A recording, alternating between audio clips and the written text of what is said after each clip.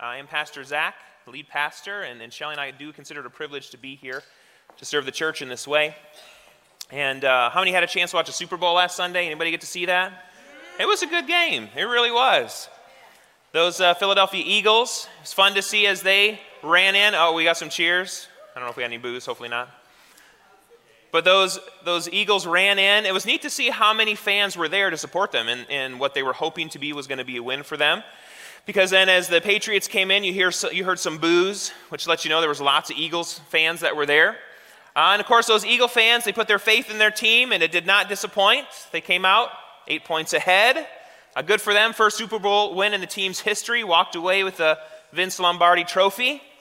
And all of America rejoiced. Not because the Eagles won, but because the Patriots lost.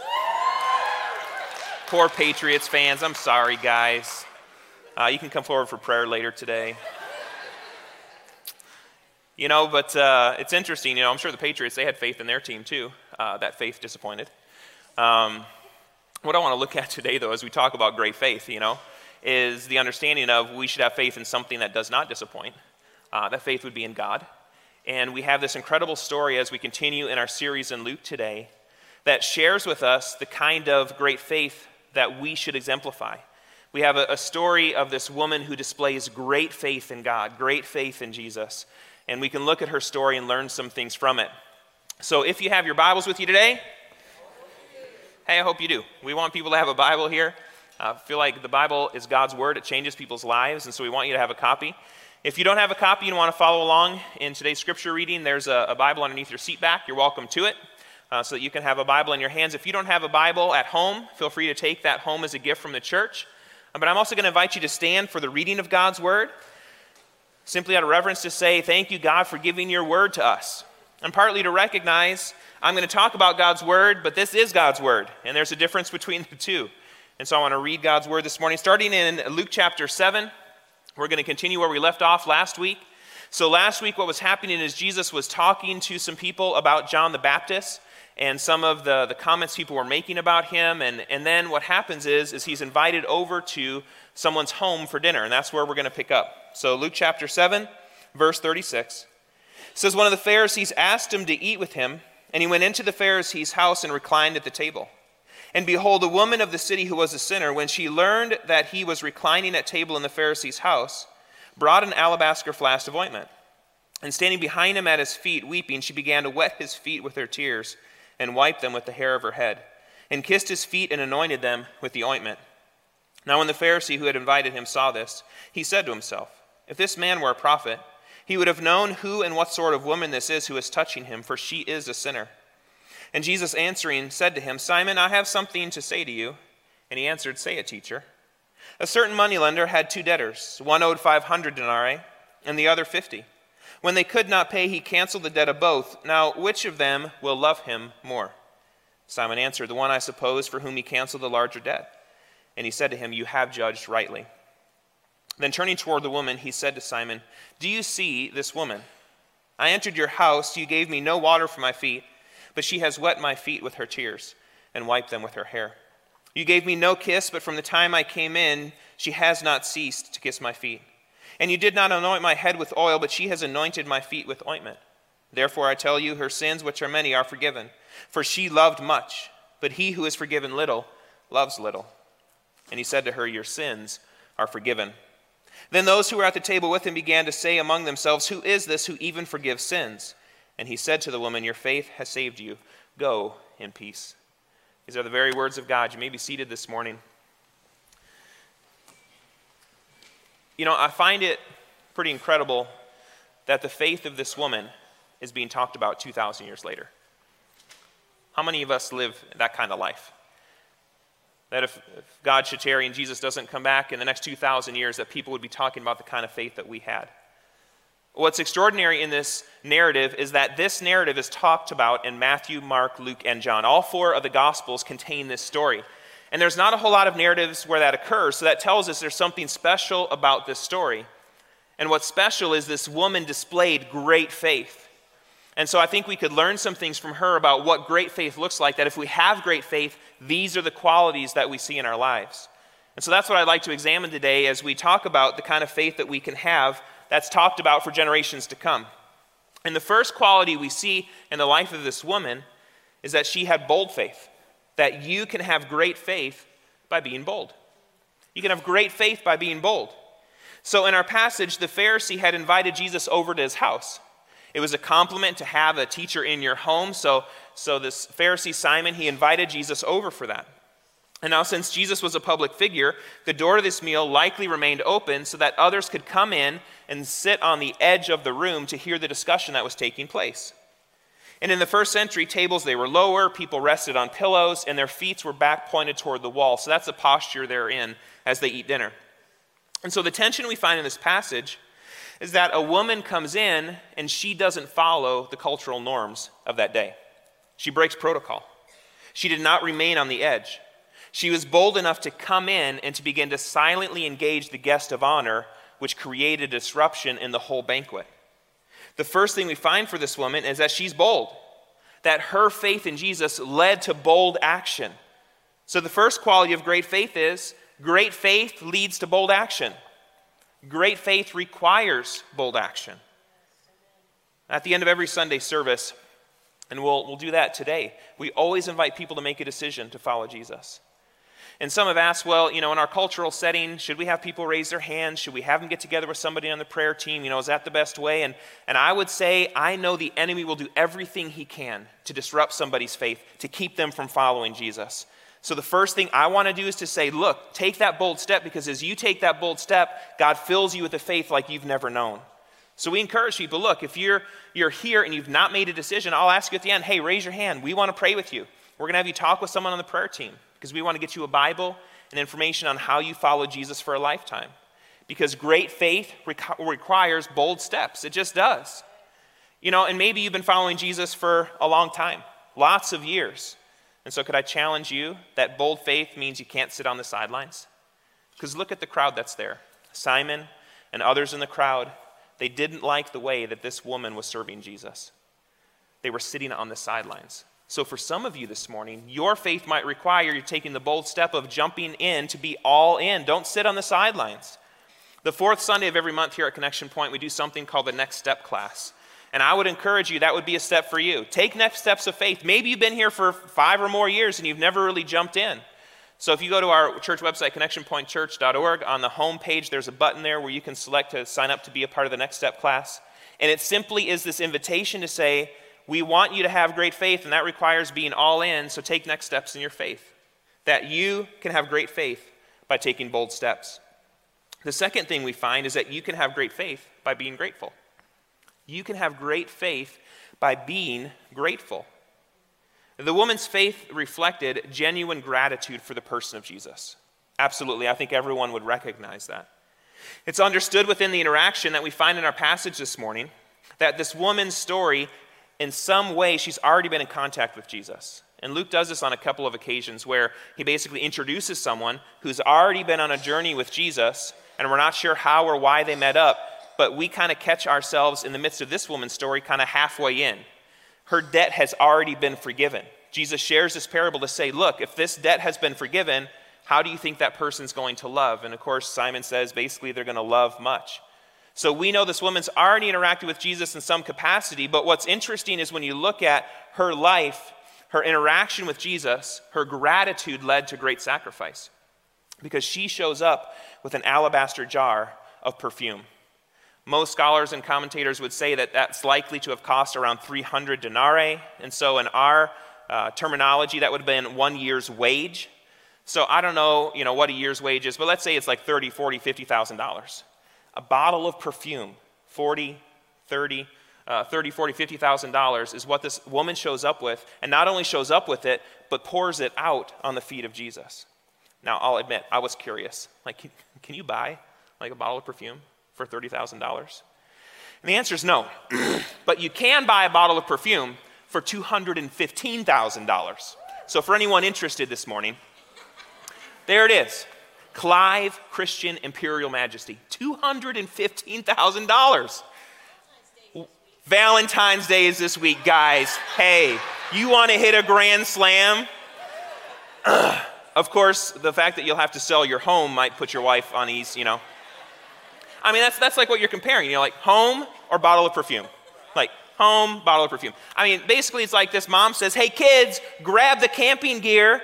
We're going to live outside because I'm buying a bottle of perfume with that mortgage money. That's crazy. And then she takes it a step further. And by the way, when I meet Jesus, the guy that changed my life, I'm going to pour it all out on his feet. That's crazy. But that's the kind of sacrifice this woman makes because of the interaction she had with Jesus. Isn't that extraordinary? That's great faith. That's a faith that has all kinds of gratitude. But what I find interesting is it was a kind of gratitude that this Pharisee that was hosting Jesus, he had no understanding of. By hosting Jesus, Simon the Pharisee, who's identified in our passage, he should have served as a host for Jesus. He should have offered Jesus water for his feet. In other words, a servant should have come to wash the feet of Jesus when he entered Simon's home. Or at least water should have been offered so his feet could have been washed, that Jesus could have done it himself. And he should have kissed Jesus' cheek. In the Middle East today, I see some of our Jordanian friends here this morning. Don't you greet somebody, you're going to kiss them. And if you really like them, you're going to kiss them 3 times. That's the way it goes. That's just how you greet people. And so that's what Jesus is saying. Look, Simon, you didn't offer water. You didn't give me a kiss when I entered your home. You didn't anoint my head with oil. And we know that these are things that should have been done because Jesus brings it up. Simon has no gratitude in his heart for Jesus. But this woman, she had great gratitude. And it's what led to great faith. Because great faith requires gratitude. So why did this Pharisee display so little gratitude for Jesus? Jesus implies in the parable that he shares, Simon might have seen himself as someone that had little sins. That's maybe the way that Simon perceived himself. You know, it's likely Simon didn't engage in very public sins that others might know about, so he thought he really didn't need much forgiveness. And it is funny how we can put a ranking order on sins to think some are worse than others. And we do this today. You know, things like murder and sexual immorality and drunkenness we might look at as worse than like envy, selfish ambition, jealousy, anger. But those things are sin as well. And God doesn't put a ranking order on sin. It's just sin is sin, evil is evil, wrong is wrong. There's no ranking order. And so it's interesting when you look at the Pharisee, he probably put people in 2 categories, holy and unholy. That he was in the category of holy, and this woman was in the category of unholy. But then Jesus shows up, and he basically says, Simon, not only am I a prophet, I know what you're thinking, but I also know this woman's life. I know her sins. And that there are 2 categories of people. There is holy and unholy. And in the category of holy is Jesus, and in the category of unholy is everyone else. So what he's saying to Simon is, Simon, you've put yourself in the wrong category. You're not looking at yourself accurately, and so it's hard for me to help you if you first don't know your starting point and where you're at. Because as much as we look at the gratitude and the response of this woman, Jesus had a heart for Simon too. And he's trying to help Simon understand, Simon, you're a sinner in need of help, just like this woman is. God's heart is for us to see evil the way that he does, and then turn to be grateful for the fact that God doesn't leave us there. God doesn't want us to live in sin and in evil. He wants us to live in relationship with him.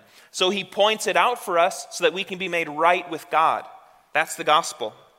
Simon's love for Jesus was not great because he did not appreciate the depth of forgiveness God had made available to him. Instead, here's what Simon does, is he judges the woman in order to gain a good feeling about himself. And we can be guilty of the same. You know, others in the crowd there that day, they did the same thing.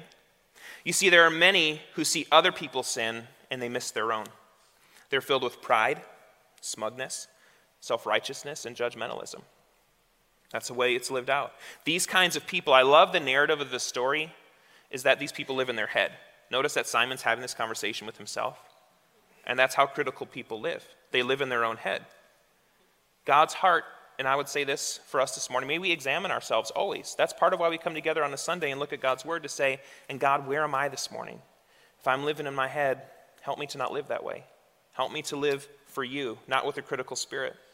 The woman in our passage this morning, she's serving Jesus. She's doing the thing. Here's what I think is interesting. She's being criticized for doing the thing that Simon should have done. Do you see that? She's serving Jesus the way that Simon was supposed to, so now Simon is critical. And we can do the same thing if we're not careful, that we see others doing things we probably should be doing, and so then we gain a critical spirit as well. But may we not live like that. May we not live in our heads. May we not think that we're in the holy category while others live in the unholy category. May we not criticize others for serving while we sit on the sidelines.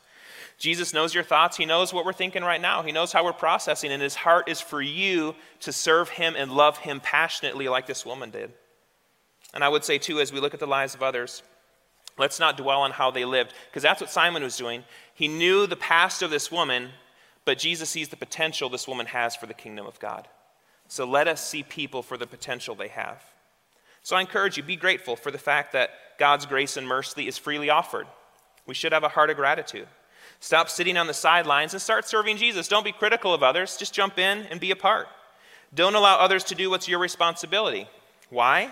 Because you can have great faith by appreciating the depth of forgiveness God's made available to you. And this is expressed in gratitude that results in bold action. The last thing we find of this woman this morning is that you can have great faith by being humble. You can have great faith by being humble.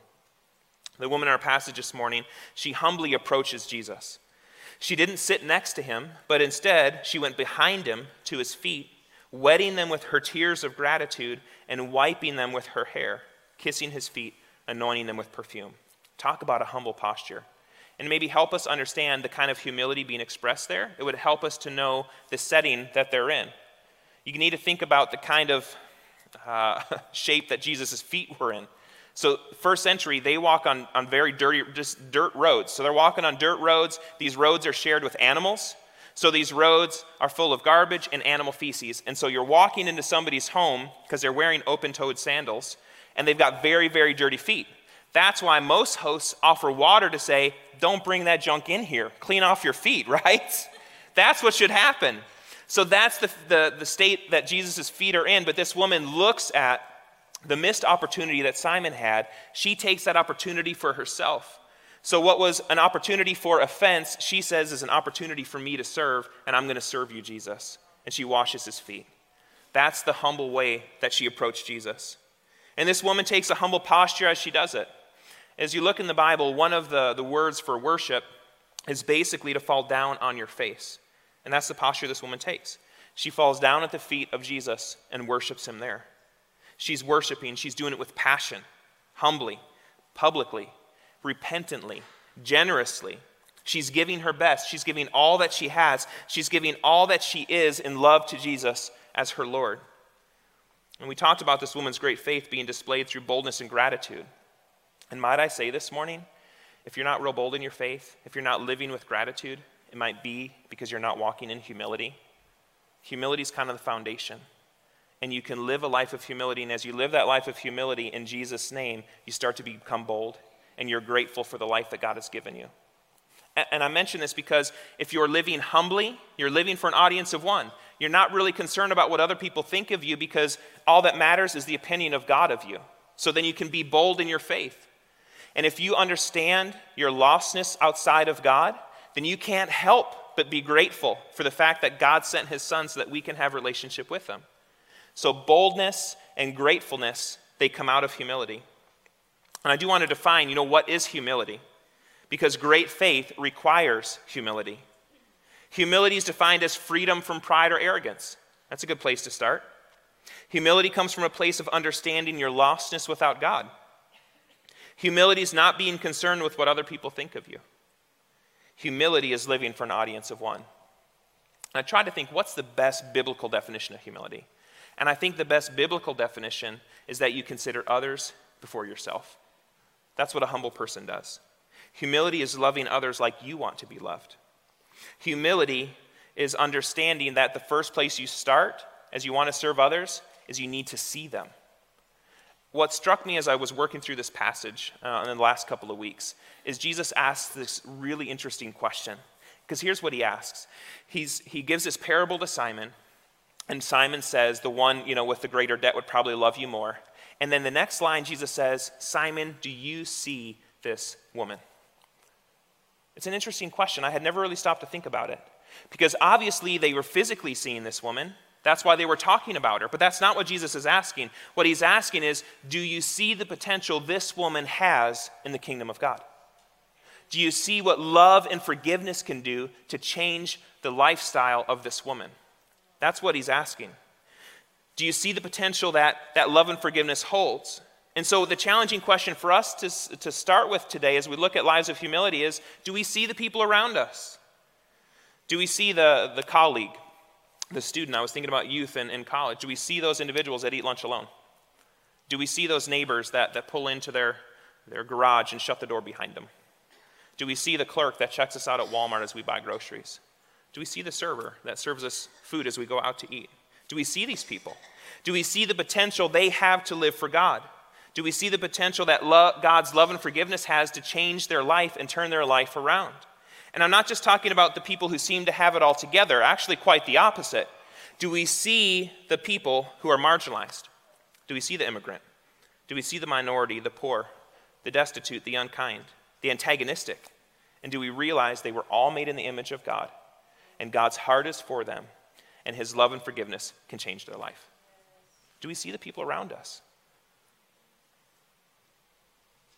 So as we leave from this place today, may you begin your journey toward great faith by starting to see the people around you. That's a great place to start. Notice the server today who serves you lunch if you go out. Notice the neighbors who are in your neighborhood. Notice the checkout clerk who gives you your groceries. They're all made in the image of God, and God desires to turn their lives around. You can have great faith through gratefulness, through boldness, and humility. So where do you find yourself this morning? Are you a person of great faith like the woman? Or are you a person who lacks genuine faith like Simon? I want you to examine your hearts today. We're going to close in song, so you've got an opportunity to passionately worship Jesus. You know, and every personality is different. I was thinking about this as we were singing our songs this morning, that, you know, there are some that are going to exuberantly praise, and that's okay. And if that's not your personality, that's okay too. But might I challenge you this morning to say it's okay to raise your hands if that's what God puts in your heart to do? Let's be passionate about the way that we worship Jesus. Let's not sit on the sidelines being critical of those that are going after God. So how are you able to tell in terms of where you're at? Are you a worshiper or not? Are you bold or not? Are you serving others or are you sitting on the sidelines? Are you giving generously or are you giving nothing? Are you a Simon or are you a person of great faith? And I ask this question because you might be in this room this morning. As I was working through the passage, here's what came to mind. You might theologically agree with everything that I've said this morning. That when Jesus says to this woman, you are forgiven, you'd say, man, I am forgiven and I live that way. But the question is, but are you living passionately for Jesus? Because if you're not, then the question comes in, have you really met Jesus? Because this woman met Jesus and she passionately served him. Simon met Jesus, but basically remained unchanged. We don't know the final story of Simon, but I don't want his story to be yours. And that's how we're going to close today. And the music team's going to come and lead us in song. But the question to ask yourself is it's interesting 2,000 years later to be talking about these people. So the question that came to mind for me was, what kind of legacy are you leaving? What kind of faith will your kids see? Will your grandkids see? Will your friends and family or coworkers? It's a question you should ask yourself and be reflective on. Because we're talking about the lives of both of these people, but one is a model for us of great faith and one sits on the sideline as a critic, as a skeptic. So may that not be our response to Jesus. You're invited to a life of great faith, and it's yours to grab a hold of if it's what God has put in your heart to do. So I'm going to invite you to stand as we close in song today. And as I shared at the beginning of this message, if you're here today, maybe you've been exploring the Christian faith, but you really just haven't dove in to say, I'm going to take that bold step to say yes to Jesus and see how he turns my life around. But you're recognizing today that, you know what? I want great faith. I want that to be my legacy. So I want to live for God today. With every head bowed in this room, I just want to encourage you in prayer that if that's where you find yourselves, take that bold step today. Raise your hand and say, you know what? That's where I'm at, but I want to walk out of this place in a relationship with God. So if that's you, simply raise your hand and we'll pray with you before you go today. Anybody would say, that's me. I haven't been following God, but I have a heart to follow him, and I want to take bold steps of faith today.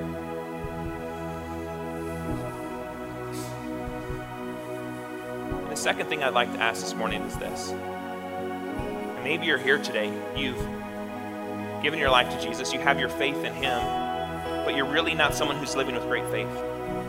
That if you were honest with yourself, you'd say, you know what, I've been more on the sidelines as a skeptic than I have as a woman or a man passionately serving Jesus. Shelley, this morning, we were in the first service and in the time of singing. She said, it's just on my heart that I think some have held back because they're not sure what Jesus is going to ask of them. But let's look at the passage this morning. Did Jesus ask that woman to serve him in that way? No. Jesus doesn't ask anything of you, but here's what I know. As you begin to have a heart for Jesus, you just have a longing to serve him. That's what happens. So approach Jesus just as you are, knowing he's not asking anything of you. He simply wants you as his, as a child of God. That's it this morning. So if you're here today, if I could make a second opportunity, an invitation for you, that if maybe you've been on the sideline, but you say, you know what, I'm going to take the bold step today. I'm going to raise my hand, and as we worship today and close in song that way, I'm going to worship passionately for Jesus today. So if that's you today and you'd say, I want to take a bold step and worship with great faith, no longer on the sidelines, simply raise your hand and I'm going to pray with you before we head into song. Anybody here today say, that's me. I've really been on the sidelines, but I don't want to be there anymore. I want to worship with great faith. Anybody else? I see some hands here in the middle. Anybody else? And say, that's me. Just take that bold step to say, that's me, and I don't want to stay there. I want my kids and grandkids and great-grandkids to talk about my life as one of great faith. Anybody else here today? Let me just pray with you before we go. God, I just pray that you would give us a heart to passionately serve you, to worship you, God, generously. Lord, to worship you with all that we are, that we wouldn't hold anything back. And so, Lord, I just pray that you give a heart, your heart, into each and every one in this room, putting you at the center, Jesus. We thank you, God, for all that you have done in our lives and for that which you still have yet desired to do. So, Lord, I just pray as we close in song today, may we hold nothing back. May we serve you with all that we are, Jesus. May our faith be one of great faith. In Jesus' name we pray. Amen.